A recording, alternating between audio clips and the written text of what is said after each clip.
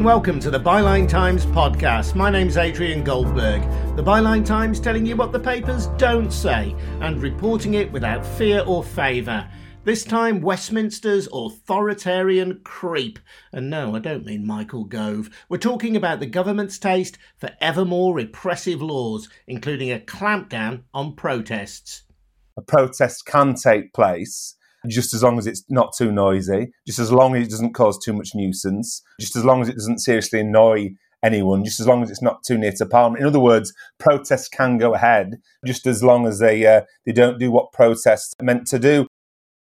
Plus, after a year of lockdown, what can we learn from the government's handling and mishandling of coronavirus? We've got an exclusive interview with Michael Mansfield QC, who is chairing the People's Inquiry into the pandemic. We've been hit harder than any other European nation in the first and second waves, yet we have had the best public health system in the world that's been obviously eroded seriously. And so we need to ask the question, how has this come about? So people want answers to that. First, though, just a reminder that there's no billionaire backer behind the Byline Times, and we're not in hock to any corporate interest. We are funded by ordinary people who want to see the government and other powerful interests held to account. A £36 subscription buys you our brilliant monthly paper, the Byline Times. It also helps to support this podcast, Byline TV, and our fantastic news-breaking website, bylinetimes.com. That's where you'll find subscription details as well, at bylinetimes.com. And if you've already taken out a subscription, thank you. Draconian, chilling, alarming, just some of the words used to describe the government's proposed curbs on the right to protest, detailed in the Policing, Crime, Sentencing and Courts Bill, currently making its way through Parliament and affecting England and Wales. If the bill becomes law, it will give police the power to impose a start and finish time on demonstrations and set noise limits. Intentionally or recklessly causing public nuisance will be criminalised, so no more occupying public spaces or handcuffing yourself to the railings. Even causing annoyance, however that's defined, could lead to you getting a conviction. Damage a memorial, think the statue of slave trader Edward Colston in Bristol, and you could be jailed for 10 years. Now, the government says its intention is to balance the rights of protesters with the rights of others to go about their business unhindered. It has in its sights the likes of climate campaign group Extinction Rebellion, which in April 2019 occupied 5 key thoroughfares in London, including Oxford Circus. One of Extinction Rebellion's co-founders, Claire Farrell, has been taking me through her life of protest. Well, I guess one of the first acts of protest that I made that I can remember was definitely within my university department, when people were variously telling me, in particular the lecturers, that nobody was really interested in the environmental impact of fashion, and that was my subject. So I put signs up around the department and started telling people about the gross mistreatment of animals, the impact on the environment through chemicals and poisoning of people through the cotton industry and all the rest of it. There's plenty to choose from. From there, I joined a group called the Space Hijackers, which was born out of the kind of inspiration, I guess, of the Situationist artists. So it's very much about like creating disruption and spectacle in public space and questioning consumerism and politics and lots of other stuff to do with the economy. So what did those protests involve? Some of them that I went to and was involved in were things like parties on the Circle Line when it was a circle, which was really beautiful and they were really fun. A very famous action, I guess, in the context of the hijackers, which I didn't attend like the main event when everybody got nicked, was we bought a tank to take to the DSEI Arms Fair to pretend to sort of auction it off outside the Excel Centre to draw attention to the fact that the Arms Fair was happening. But then a group of people took it to, I think it was the G20 perhaps, but anyway, a group of people took it out on the streets during a major protest, and they were all arrested for impersonating the police. And at the time I was quite grateful actually that I wasn't there, because I didn't really feel ready to be arrested. But obviously since then I have been arrested several times. So how did you progress from there? I guess I took a bit of a break from activism in that way of not really being present on the streets and not doing lots and lots of stuff in public space whilst I was trying to build various sustainable and ethical fashion brands and teaching in that area and working in fashion. And then in 2017, I was working with a friend on an art project, which was about embodiment of positive resistance. And myself and a friend, Miles Glynn, who's an artist, started to make what felt like an urgent response to the deterioration and the context, I guess, of social and political and cultural life in the UK. And that was kind of pre-Brexit and pre-Trump. And we were thinking, God, everything feels quite fucked. And then we were painting and decorating jackets and making patches that you could wear and running participatory art workshops where we were trying to get people to engage with critical texts and thinking about situating ourselves in the now and what's going on and what can we do. And in that time, he sent me a message saying, have you seen this guy who's on hunger strike at King's College over divestment? And having been paid attention to the climate change story for some time, I thought, shit, like, why isn't everyone on hunger strike? That makes sense. So I went to meet Roger Hallam, who's now my friend and somebody that I helped to start XR with. And he was trying to persuade them to divest from investment in fossil fuels. Yeah, exactly. And a lot of universities, pensions, various things that require kind of long-term, like solid investment have been obviously really, really closely connected up to the fossil fuel industry, because up until recently, it looked like that was a good long-term investment. The divestment campaigns have been relatively successful, and his work at King's was successful on that front. So I went and met up with him and we started doing direct action together. And that was the dawn then of Extinction Rebellion? Yeah, for me it was, yeah. And there was a kind of decentralized network of people already working called Rising Up, which involved people on all different types of campaigns all over the country. And so it was interesting. I worked on things in London because Roger was here and he was doing his PhD here. So we did stuff here, but lots of people were doing loads of different stuff all around the UK. And then we kind of collectively, people agreed to start a rebellion. And so that's what we did. And a couple of years ago, perhaps the most significant protest that Extinction Rebellion has staged, at least in terms of disruption, was a virtual encampment around Oxford Circus. I've witnessed that myself, and traffic couldn't go either way up and down one of Europe's busiest shopping streets. It was a party for those involved, obviously very aggravating for taxi drivers, people trying to use Oxford Street for other purposes or as a thoroughfare. Were you part of that? Yeah, I was. And obviously, I mean, that involved a huge number of people. And I was quite shocked by the turnout, I guess. And we went from showing up to a protest where we were going to block a road or spray paint a government building in protest, where, you know, I'd be impressed if 12 people showed up. And we went from that to using certain like processes to do momentum driven organizing to kind of build the movement, to just every single time we put something out on the street being totally amazed by the number of people showed up. So the first thing was the Declaration of Rebellion in October 2018. I had at least 5 times more people there than I expected. Then we shut 5 bridges on the same day on a Saturday. I was also shocked by the number of people who showed up, and it went from there. And so when we were in Oxford Circus in April 2019, I was completely awestruck by what was taking place, to be honest. Yeah. How many times have you been arrested now? 5 only. Have you been convicted? Yeah, the last time I was in court was actually not that long ago. We were found guilty of obstruction of the highway. And that case was only taken to court in early January. And it was from late 2019.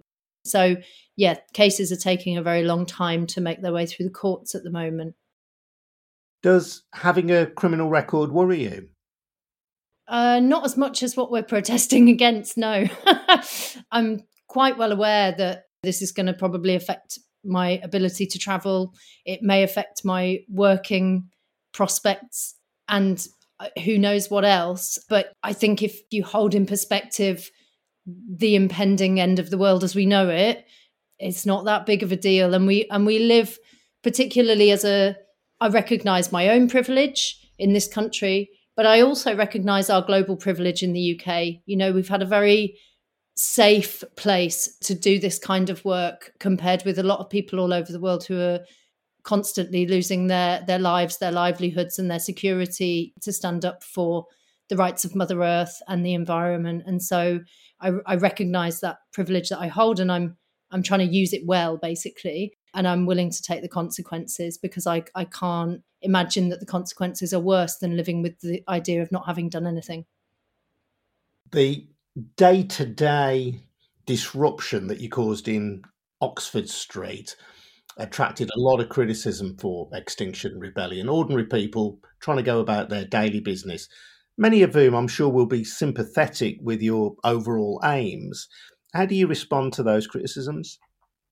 Well, we did try really hard at the beginning to make sure, for example, that we went to areas that would be disrupted and give people prior notice. So before the April Rebellion, there were signs and posters that were shared around and flyers that were shared around with businesses and people that were working in the area to try and let people know that something was going to happen that might be a little inconvenient. We also took a controversial approach among the activist community to engage with the police ahead of actions. So we did that to try and make sure that they could make alternative arrangements for emergency services, and so that everybody would have a good heads up. We've worked really hard to try and make sure that there are people on the ground with an understanding of blue lights policy, of trying to let through emergency services through the spaces that we occupy, and also of having de-escalation teams on the ground and a deep commitment to non-violence to make sure that we're taking responsibility for the space that we create. And if there are issues with members of the public and heated moments with people on the street, that we are equipped to try and engage with that and deal with it ourselves. We're not relying on anybody else to take the heat out of that for us, but rather to engage with the people ourselves directly. So we've tried to do it in a very responsible way. But you acknowledge that it can't help but be massively disruptive to people's lives. Well, this is going to sound really cheesy, but the disruption that's coming to people's lives when somebody like David Attenborough or Mark Carney, even, when these people who are not eco-nutters or whatever, when they're out in the public saying civilization could break down, the systems that support life on Earth could break down, and that will undermine the economy and destroy everything that we've built over the last however many thousand years as humanity, I really think that we have to try and hold in context what's at stake here. That said, I do think that, it's really, really important that people understand the humanity that is embedded in our movement, and that we are doing this really as a last resort, and that we don't want to disrupt people's lives in an immense way just for the sake of it. But when it seems like it's not just that there's no action from the government, there is active work to make it worse. They are putting the foot firmer and firmer and firmer on the accelerator on this issue. And so given what we know and the fact that that constitutes a crime against humanity, as far as I'm concerned, what's taking place at the moment politically, then what does a proportional response look like? And I guess that's what we were trying to ask when we set up XR. And in some ways, creating the disruption, we used to say it was like an immune response. Socially and culturally, you need to create some heat so the attention can go there to do the healing on the problem. And that's how I see non-violent civil disobedience in some ways. And you obviously believe that it can make a difference, that it can change people's minds, that it can change governments' minds. Yeah, well, I hope so. Otherwise, I wouldn't be doing it. I've got much better things to do with my life than sit in jail cells and criminalise myself, But I guess there's a long history of non-violent action, which is at once kind of proactive and not passive, which I think it's often mistaken for, that non-violence is passivity somehow. It's not. And where you would go out and say, we have to do something to create a display that shows the injustice, that shows up the violence embedded in the system. We need to do something that draws that out so that we can show everybody what's going on. And Byline Times is one of the only places I think where you can get real investigative journalism in the UK now, right? Like the public are finding it very hard to get truthful information. There's a really, really big crisis of trust, in my opinion. And watch this bill and the Tories kind of overreach on their sense of having total power and taking the UK towards a sort of authoritarian direction. The way I think to get that conversation going is to embody something that causes that conversation to be a national conversation and for people's minds to go to that place. How do you think your activism will be impacted by the new crime and policing bill then? It's a good question. I don't know yet, because oftentimes, people have said, well, there's issues with certain kinds of public order sections and things that the police can put in place to try and create a sense of fear around coming out to the protest because of the personal risk involved. And we know that for a lot of people in exile, that's not necessarily a deterrent. So I don't know whether this bill will actually be as much of a deterrent as the state thinks it will. What it might mean is that more people face tougher sentences, and I don't know how that will play out through the courts. But if it does have a deterring effect, and if it does create less opportunities for participation, let's say, particularly by those people who usually feel less ready to go out and take the kinds of risks that myself and other people have, that has an impact on stifling freedom of speech and holding people back from coming out and being seen and heard when they have a democratic right to do so. So I'm actually more worried about the infringement of it on our democracy as the UK than I am on the impact it will have on me personally, Claire Farrell from Extinction Rebellion. Now, alongside the Police, Crime, Sentencing and Courts Bill, the government has been piloting another controversial piece of legislation through Parliament, the Covert Human Intelligence Sources Bill, generally known as the Spy Cops Bill. Now, this provides a legal framework for undercover operations by the police and security services. The government says it provides protections, including the right to life, and prohibits torture and inhuman or degrading treatment or punishment. But critics say that the law, in practice, will amount to a licence to kill for agents of the state and is further proof of a drift towards repressive laws. To discuss these two bills, I brought together Byline Times Europe and Social Affairs correspondent Sian Norris, Mike Schwartz, a lawyer with Hodge, Jones and Allen, who has defended numerous protesters, and Labour MP Richard Burgon, former Shadow Justice Secretary, who talked first about the proposed restrictions on protests. I think there's a very worrying and very concerning authoritarian creep, authoritarian drift happening. I think we're entering a situation where the government is very aware that with the economic situation that's developing, they will be deciding to go ahead with measures, provisions, policies, decisions, which people won't like very much. And so at the same time, I think they've taken the decision to restrict people's ability to campaign and protest against those forthcoming decisions. And that's really, really concerning. So you think this is actually a calculation that they will introduce policies which will be unpopular, and anticipating that they're seeking to clamp down on the protests that might ensue? When you look at what the Conservatives have done since 2010 in terms of restricting the right to strike, they didn't make it illegal to go on strike, but they made it very, very hard. They put a number of hurdles in place. And with the Police, Crime, Sentencing and Courts Bill, you see exactly the same thing in terms of the right to protest. A protest can take place just as long as it's not too noisy, just as long as it doesn't cause too much nuisance, just as long as it doesn't seriously annoy anyone, just as long as it's not too near to Parliament. In other words, protests can go ahead just as long as they don't do what protests are meant to do. And in the 1980s, we saw it as well. In the political climate we had then, there was an authoritarian drift under the Thatcher government. I think we're seeing that now in the 2020s as well. Absolutely. I think it is a really concerning creep of authoritarianism. As Richard says, protests are meant to be noisy. They're meant to be disruptive. That's how you get noticed. In the early 2010s, I organised a series of Reclaim the Night marches, and we had drums, we had dancers, we had chants, we had loudspeakers. Of course, we were disruptive. We probably annoyed people. The people we definitely annoyed were those who wanted to protect violent men and protect a patriarchal society that allows for men to be violent against women. So, as soon as you start saying that protests cannot be annoying, they cannot be noisy, they cannot be disruptive, the people who you are actually protecting are those who uphold the status quo that is causing harm to those who are actually doing the protesting or the movements that they're protesting on the behalf of. There is an argument, though, isn't there, Richard, that ordinary people whose lives are disrupted by protests like Sian's will welcome this bill. They are the people who are inconvenienced. They may have, in some cases, sympathy with the aims of the protest, but may still want to go about their daily business without interruption.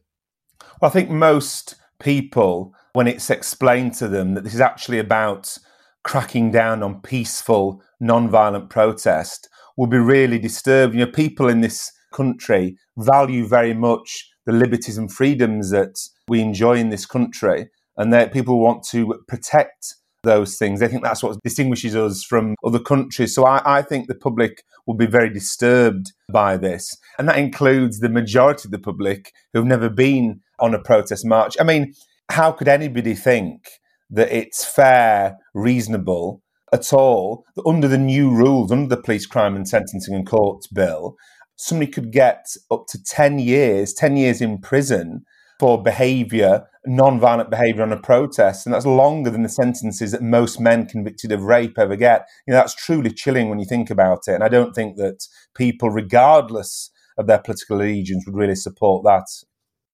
Mike, how does the balance of power stand at the moment in a protest between the police and the protester, in your view? The background, obviously, is that peaceful protest and protest is very democratic. Anyone can participate, and it's a way of expressing themselves and getting their point across to the public directly, or to the media, or to government or business that they're opposing. And that's the starting point. They don't have access to inside access to government or ministers or meals or lobby groups or payments or contributions to funds. And I think that's a really important understanding that we need to have. And against that background, the police have the cards in their hands, and with this proposed new legislation, we'll have even more cards, both to prevent and disrupt protest and also to scare people off as well. It's a further worrying erosion of the right to protest, which is part of a pattern. But I think people may not be cowed by this, where they feel strongly about the issues that they're protesting about. And my understanding, Mike, is the law as it stands does allow the police to intervene on a protest if there is a risk of serious public disorder, if there's a risk of damage to property, or if there's a risk of serious disruption to public life. So it's not as though the police don't have significant powers already. Yes, obviously it depends on what sort of protest it is and therefore which powers apply. But under the existing Public Order Act, you're right. The police do have powers to impose conditions on assemblies and processions. They can ban them in some circumstances. And if individual criminal acts take place, they've got the power to arrest and detain and prosecute people. So there are huge powers under the Public Order Act and elsewhere. What the legislation, the theme of the legislation is it's reducing, lowering the hurdles which the police have to pass and which courts have to pass when arresting people, when disrupting protests, and if courts need to consider whether to find someone guilty. It's just watering down the protections that protesters have and should have, I think, under the European Convention on Human Rights, and generally, actually, generations have had this right, and it's been further eroded by this legislation. The powers are there already. And what's going on really is, I think, that the police see protests as a threat. They should be treating it as something they need to facilitate, but they see it as a threat. And where it gets out of hand, or even where it's successful, they see that as an affront to their sense of power and their monopoly of power. And one should see this proposed legislation as quite a personal attack by embarrassed police against a successful and growing movement. The government seems to be suffering from schizophrenia. It's using and trying to bolster up the criminal law against protesters and dissenters generally on the one hand, while trying to evade scrutiny of governments through changes to judicial review, to reviews of the Human Rights Act, to attacks through the media direct on judges. They seem to have just an inconsistent and deliberately inconsistent view of the law, international law, domestic law. It won't apply to them, but they think it should apply heavily to others, people that they disagree with. And Sian, you're particularly concerned about the impact of the Policing and Crime Bill on women. Yes, absolutely. One organisation called Women in Prison called the bill misguided. And one of the things that they're raising is the fact that there's been a huge amount of energy, campaigning energy, protest energy, looking at the issues around sentencing of women prisoners and the fact that many women in prison are there for non-violent offences. They may be there for not paying council tax or not paying TV licences, which are against the law, but perhaps not best resolved by putting women into prison. To the government's credit, they have spoken up about these issues and have looked at kind of sentencing and talked about, or given good talk about different ways of dealing with women who break the law. But of course, this new sentencing bill risks undoing a lot of that work. And as Women in Prison put it, it risks sweeping more women up into the criminal justice system, particularly women from Black, Asian and minority ethnic communities. The other issue, of course, is that many women in prison will already be victims of male violence. They may have had experience of domestic violence or sexual assault or sexual abuse. So again, we're looking at these issues of criminalising victims of male violence, while at the same time, the government is giving a big talk about how the Police Crime and Sentencing Bill is going to tackle male violence and put these people away for long periods of time. So I think, again, we're seeing this real contradiction in the way that the government is approaching policing and sentencing and not really listening to the experts who are the women's organisations who work closely with vulnerable women in order to come up with solutions that both protect women, ensure justice, and make sure that women aren't criminalised or aren't victimised when they've already been victims of male violence. I think we've got to be clear that democracy isn't just about voting every 5 years in a general election, or more frequently in recent years. Peaceful protest is a fundamentally important part of our democracy. And if the government puts so many hurdles in the way of peaceful protest, if the government criminalises many protests in that way, then it's a real attack on the very fabric of our democracy. And at the same time, I'm very concerned to see the government's proposals on putting all sorts of hurdles in the way of people voting, the requirement for ID when people go and vote, presenting a passport or whatever else, putting blocks in the way of people exercising democratic rights that many of us have taken for granted for many years. It's truly alarming. I also want to talk, Richard, about the Covert Human Intelligence Sources Bill, or the Spy Cops Bill, as it is more colloquially known. And this covers the role of police officers, security forces and their agents, whoever they may be, acting undercover with the aim of stopping crime. Now, my reading of this bill is that with the appropriate authority, it allows those police officers, those security officers and their agents to commit grievous crimes, including murder, rape and torture. Yeah, well, I was amongst the Labour MPs who opposed that bill at both the second reading and the third reading, because we have grave concerns. It allows undercover state agents, to potentially commit murder, torture and sexual violence. And these things, aren't something from a film, a spy film, they're from reality. And that's why Theresa May's even organised an undercover police public inquiry, which is shortly about to resume. And I've heard from so many victims who've suffered as a result of the appalling behaviour from undercover agents, women, victims of police racism.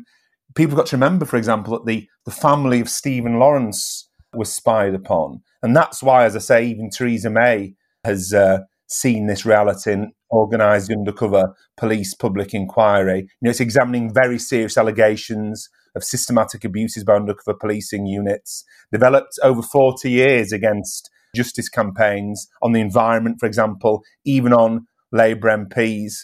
So we felt it was the right thing to do to oppose that bill, and it was a shame the Labour leadership didn't do the same. course, the government says that the bill has to allow for the possibility of undercover agents carrying out harmful acts because failure to do so might risk exposing them to the real villains, as it were.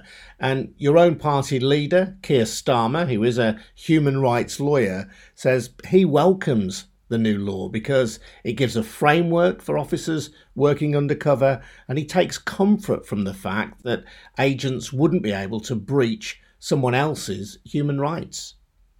We weren't convinced by that. People who have themselves suffered from appalling behaviour from undercover agents weren't convinced by that, and campaigning organisations and civil liberties organisations weren't confirmed by that. And just the other week I organised in Parliament a discussion involving MPs, members of the House of Lords, and people who had suffered from appalling behaviour from undercover agents. And we were very surprised indeed when none other than Norman Tebbit turned up at this Zoom meeting that I'd organised. We hadn't been expecting that. And Norman Tebbit boasted, it wasn't a confession, he boasted at this meeting, and people were very surprised that he was so open about it, that as Margaret Thatcher's Secretary of State for Employment, he regularly received on his desk reports from Special Branch on the activities of trade union activists, including even where they went on holiday. And he explained as well that he worked closely with right-wing leaders from trade unions in terms of monitoring left-wing trade union activists. He said this as a boast, and I think that shows, and this isn't a figment of people's imagination, this isn't some conspiracy theory, this is how the establishment has operated in the past and how it operates now. And the idea that we would support allowing this to be worsened in law beggars belief, to be honest. And Mike, you've had involvement with some of the victims of the undercover policing scandal, which is the one that Theresa May set up the inquiry to investigate. But you were there as this story started to come to light. Yes, that's right. I mean, at the moment, I represent 100 of the 200-odd activists who are core participants in the inquiry, and those include the activists who uncovered Mark Kennedy, exposed him as a police spy in about 2010, which started the process of the unravelling, or rather coming to the public domain, of these terrible, egregious acts by undercover police. It started with the collapse of a major Crown Court trial, and as Richard and others know, it's led to allegations that the Stephen Lawrence campaign was spied on, that women were abused against their knowledge, that there were major miscarriages of justice, and so on. It's been going on for at least 50 years since this squad was set up in 1968. And it's a real lesson, not just about the past, but for the future. And in particular, as Richard says, the nature and mindset of government, which is if you can get away with it, then try it on. And what's happening really is we're moving from the Wild West to the Stasi.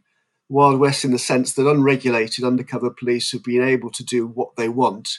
And now with this new bill, it's going to be set in stone in regulations. But just because it's set in legislation doesn't make it better, quite the opposite. Because the bill is so sweeping in the powers it gives to the police and those who supervise them, real lack of judicial supervision and so on. All it is rubber stamping a terrible process.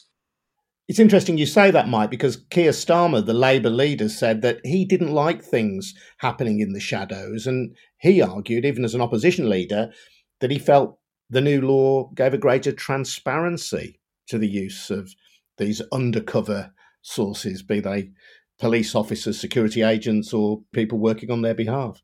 Well, it's transparent in the sense that you've got a bit of legislation which we can all read, but otherwise it's completely hidden.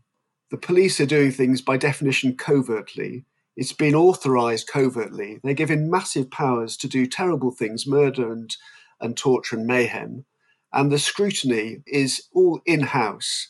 And we've seen from the Investigatory Powers Tribunal and from RIPA, the other piece of legislation on this, that no one really has any confidence either that the police will or have been behaving correctly, or that their supervisors will follow the law, or that there'll be any proper supervision which will see the light of day. And that's why I say we move from the Wild West to the Stasi. And Sian, in some cases, women have been victims of undercover policing. People have had relationships with people who they believed were fellow activists. They've had children in some cases with people who they believed were fellow activists. There may be an argument that we need some form of undercover policing or covert surveillance of really dangerous people. But in many cases, these were just ordinary activists whose lives were turned upside down, even destroyed. Yeah, absolutely. And I think one of the sort of concerning things about the last couple of weeks is that rather than focusing on rebuilding trust from the police, and particularly between the police and women, we've seen this very adversarial, aggressive attitude coming from the police, both at the Clapham Vigil, but also coming from the government's defence of some of policing techniques. You know, women were let down by those situations. They were abused in those situations. And now we're hearing the government say that they want to put plainclothes police officers in clubs to help keep women safe.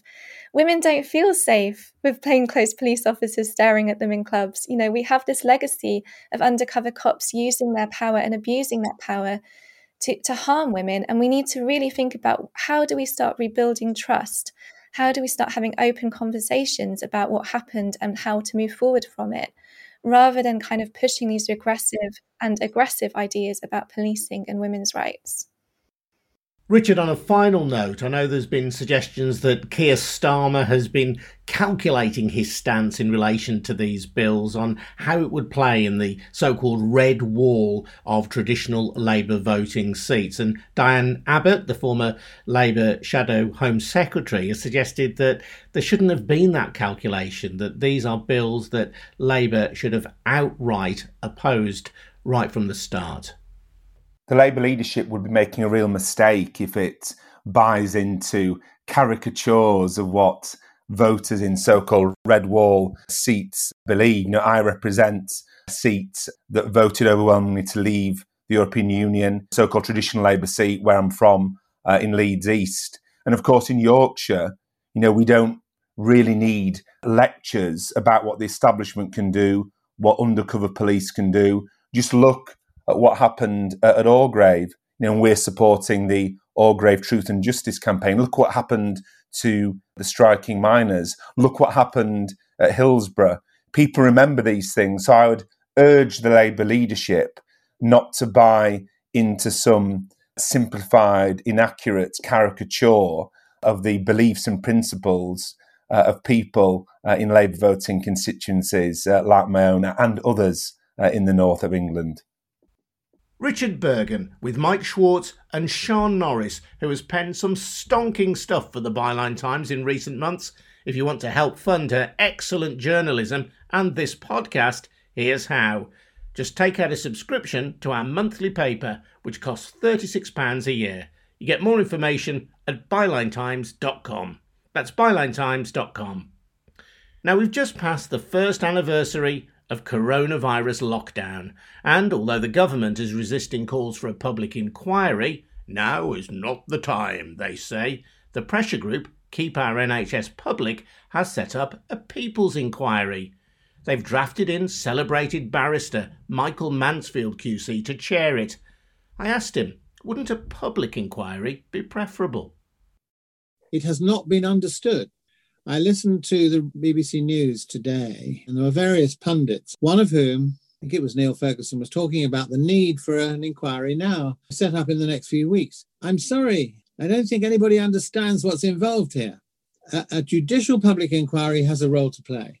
It normally takes a minimum of a year to set it up. So even if Boris said now, oh, yes, we'll have an inquiry, he could say, oh, well, I want to start the wheels in motion 1st of June this year. Well, that's fine, but it won't happen then.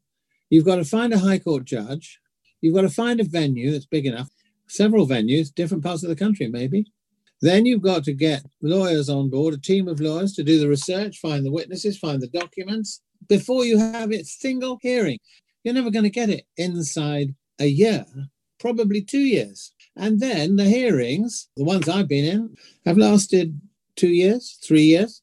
So that's added on, that's 5. Then he's got to write a report. That's another year, that's 6. All I'm saying is, come on, get real about this. It's fine to have what I call an academic inquiry, which can, and often does, reveal all sorts of truths we need to know about. Accountability, sometimes. Truth, yes, it's important. But please understand, it's quite different. A people's inquiry is happening right now. We don't have the same powers as a government-led inquiry would have. I can't force a witness to come. I can't force the Ministry of Health to reveal government plans. And that is a problem, obviously. We've invited them. Perhaps they'd like to voluntarily cooperate. Anyway, we'll wait and see if they do that. But the fact is we're getting on with it. And the assembly of witnesses is impressive. There are citizen witnesses, those who've been bereaved and part of the justice campaign, and they want the other kind of public inquiry as well. But also there have been professional witnesses from the medical profession. They are questioned in an organized way by a barrister lawyer. I chair a panel. We listen carefully, and we're going to bring out a report as soon as we've heard all the evidence. And the evidence can be submitted either in writing or it can be spoken. The procedure is unique. There isn't another inquiry going on like this, and there's never been one that is concomitant with the event, because we're going to forget all these things unless it's put on record now. I mean, today or yesterday, Boris is saying, there'll be a third wave here, washed up on our shores because there's one in Europe. Well, he may be right, he may be wrong, but big questions arise. How do you deal with a third wave? Are we going to do it as we did with the first and second, which wasn't exactly impressive? So it's learning the lessons and applying them now. So I've taken a bit of time, but it needs to be understood. Do I take it from what you've said that you are coming from at this from a critical viewpoint, though? It seems to me that your starting point is to suggest that government has made mistakes that need to be rectified. Well, as a chair, I mean, I obviously can't formulate a final position, but it's fair to say that the genesis is that the public and the medical profession together are very concerned about how this has been handled. And I'm going to summarize it in one sentence. We have the highest death rate in the world, and we've been hit harder than any other European nation in the first and second waves. Yet we have had the best public health system in the world that's been obviously eroded seriously. And so we need to ask the question, how has this come about? So people want answers to that.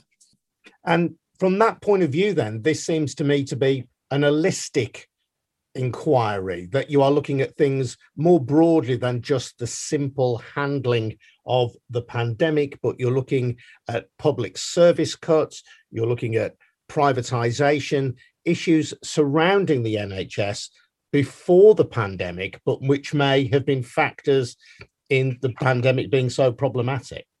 Well, I think this isn't just about jabs. This isn't just about lockdown. It isn't just about shutting frontiers. I put it this way, that before this time last year, a pandemic on a big scale or an epidemic was a known. And this has to be rammed down politicians' throats. It was known. They even practiced for it in 2016. And I now discover they've been on the news. Somebody said, oh yeah, we were fully aware of a pandemic back in 2005. Well, fine. If you were aware of a pandemic, there are a number of questions that arise. You don't just say, we need some extra beds and some protective clothing. No, it goes far beyond that, because if you're going to get a pandemic, it doesn't matter what the virus is. The scale of a pandemic is such that all aspects of life are going to be affected. So what you have to prepare for, I think, and these are the questions we want to ask, is, did anybody consider how schools were going to survive? How were you going to regulate it? That jobs were going to survive or not? And how are you going to support people, particularly through mental welfare, over the fact they haven't got a job? They may never get a job back. Their businesses may fold. They haven't got any money. They're going to food banks. This is far beyond just the provision of medical supplies. And so the question, which applies not only to the NHS, which was severely undercut, but large swathes of social services, local authority. So who was preparing for this? Answer, so far, nobody. Obviously, your findings will be made public. Have you got any confidence that the government will listen? Has there been any engagement from ministers? No, there's no engagement so far. They have been given notice that we're doing it. We would like them to participate. The governments either dismiss or they sneer or they, well, we can't be doing with that, But of course, that doesn't make any difference to the object of the exercise. And what I found is quite interesting. And it happened in the Lewisham Hospital case. And that is, it's not just this inquiry. There have to be campaigns, people asking questions. So it's part of an array of pressure points on the government. I have no faith in Parliament. You watch them. There's only about 3 people sitting in the chamber anyway. And you haven't got an effective opposition, I'm sorry to say. So therefore, the only way change comes about is because ordinary people say we've had enough. And I think what happens is that in the end, and this happened with another inquiry I had, a government wouldn't admit to listening, wouldn't admit necessarily to reading, but actually by word of mouth, we discover that they have been influenced. And without wanting to recognize it, they make changes. But of course, they want to take credit for it as though it's theirs. I don't mind, as long as the objectives, or some of them, are implemented. So I don't expect any of them to engage with us. If they do, that's fine. I would like them to, but I'm afraid expectation has been soiled in the past. I'm ready for that. Have you heard anything so far in the inquiry that has startled you, surprised you, shocked you? Oh, yes. The first witness was Joanna Goodman. She's one of the lead voices for Justice for the Bereaved. And one of the accounts she told was of her father who died, and that there was a notice came to him, I think about 7 days afterwards, suggesting that he self-isolate. And the stories we've heard about 111, where basically the people who are answering the telephone, the operators, are untrained. And in one case, a person stayed at home and died instead of going to hospital because that's what they were told. Of course, mistakes can happen, but more often than not, because it's all done in a rush. None of this need have happened in this way. If you are planning for a pandemic, you have people trained and ready to do the task. So those personal stories. And of course, we've heard a lot from experts in relation to dealing with the social infrastructure, areas that are vulnerable already, economically, socially vulnerable. So they're the areas where the rates of infection are much higher. And of course, that's partly to do with the fact that they had been run down for decades. And so looking at the social support and the social circumstances, you're living on the 18th floor in a 2-room flat, no garden. You're a single parent, 2-3 kids, and you can't go out. Your job you can't go to because you can't do it remotely, and you've got very little money. I mean, what is it like? It's an absolute nightmare. And so I think, looking at that, that's the side of this, which is much broader than just whether they're going to get infected. And also, people working on the front line as well. So these are the things that you're sort of half aware of, but when you're actually listening to somebody deposing these matters in a fairly schematic way, it's deeply, deeply troubling. And I thought I got past being shocked at any inquiry and what you discover, but I'm afraid it never does. And this one is so far-reaching. I don't suppose there's a family in the United Kingdom untouched by what's happened. So that's why we're performing, I think, a public duty that no one else is.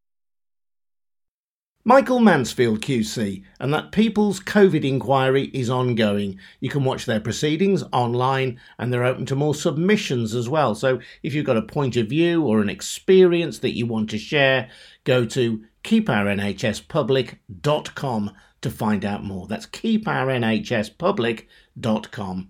I'm Adrian Goldberg, and you've been listening to the Byline Times podcast. Don't forget to subscribe to our brilliant monthly paper, The Byline Times, which pays for our website and this podcast. Get more details at bylinetimes.com. See you next time.